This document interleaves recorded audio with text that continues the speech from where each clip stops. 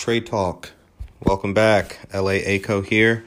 And today's episode, we are speaking about Puerto Rico bonds and the fact that they're at a point of no return.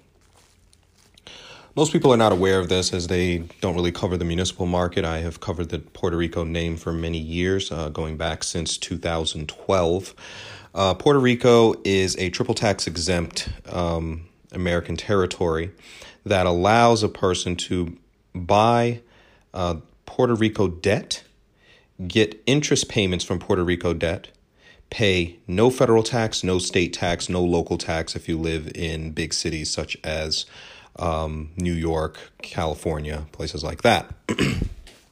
So what's been happening currently, just as of yesterday, Puerto Rico had a 5.2 or 5.4 magnitude earthquake that is an aftershock from the 7.4 or something around there, anywhere from 6 to 7 Richter scale earthquake that happened not last January, just this past January, excuse me. So with that being said, it hasn't yet because this happened on the weekend, but it is going to put pressure on Puerto Rico general obligation bonds, COFINA bonds, which are sales tax and revenue bonds, and potentially even power bonds. When Puerto Rico had its issues back in 2017-18 with Hurricane Irma, I believe that was 18, excuse me, it accelerated an exasperating issue that was happening in Puerto Rico with the inability to pay outstanding obligations and pensions being underfunded.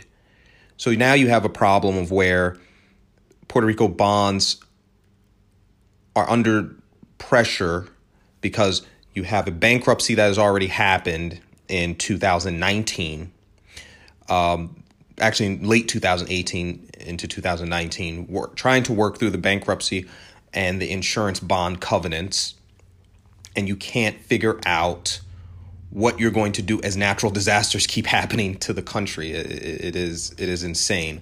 However, it poses an opportunity for people like me because I have the opportunity to short the bonds. The last go round, I was long the bonds when they were 20 cents on the dollar, 27 cents on the dollar, and most of those bonds were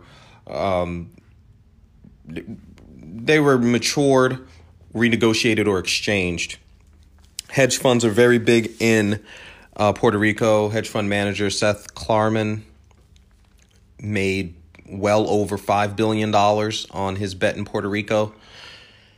And the majority of the general obligation bonds in Puerto Rico are owned by hedge funds.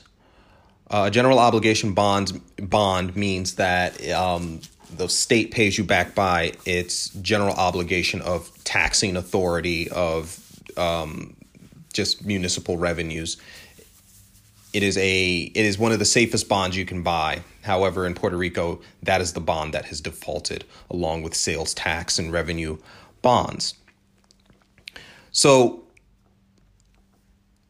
my angle, as I've said, is that I'm going to weed through the newly issued general obligation bonds that were exchanged in 2019. I'm going to weed through the COFINA bonds that were exchanged in 2019, and I'm going to short those bonds. I think this earthquake will rattle the Puerto Rico market and make some investors start to say, you know what? I can't do this again. Yeah, they exchanged my bonds. Yes, I got some money out of it, but I don't want to run into another risk of where this country defaults on my payment. Right now, if you own a Puerto Rico bond that is not newly issued, it doesn't pay you any interest. You're looking for price appreciation. That's what my old bonds were. In my new bonds, I'll be getting I'll be getting interest payments, and I will be shorting the bonds at the same time. It's not to say that I think Puerto Rico goes right back into bankruptcy. I think since they're in bankruptcy now, they have a strong positioning to come out, and you don't have an incentive to force another bankruptcy immediately. But it is my educated guess that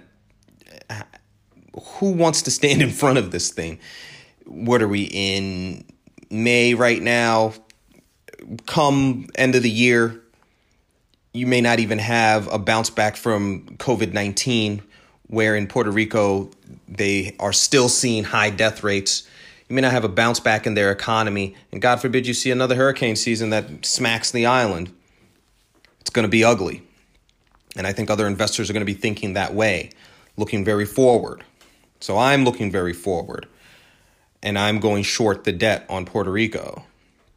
I don't see who wants to sit there and take a flyer out on the island and its ability to repay.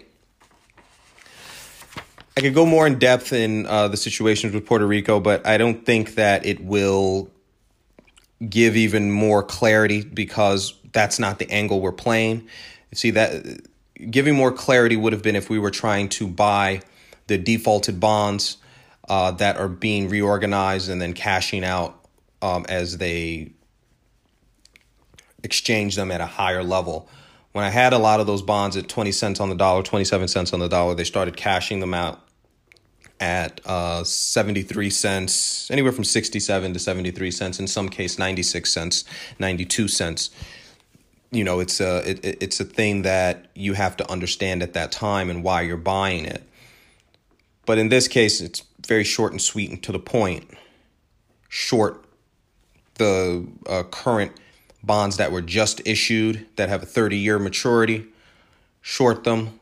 Look for about 15 points on them, especially any Puerto Rico bond that's been recently issued or exchanged that has vulnerability to tax collection. Short them. I hope this has been a great trade talk for you and given you some insight. Check out the name Puerto Rico. Do some digging. This is L.A. Aco with Trade Talk. Take care.